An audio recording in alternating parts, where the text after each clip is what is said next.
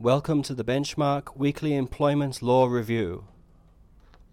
On Friday, the 1st of December, 2023, Burnett and Manhattan Homes Proprietary Limited, Supreme Court of New South Wales.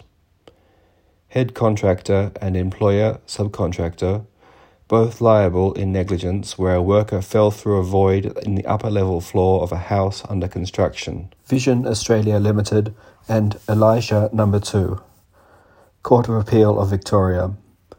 An award of nominal damages in proceedings under Part 7 Division 2 of the Workplace Injury Rehabilitation and Compensation Act 2013, Queensland, was an award in respect of an injury and therefore prohibited by Section 340 subsection C of that Act.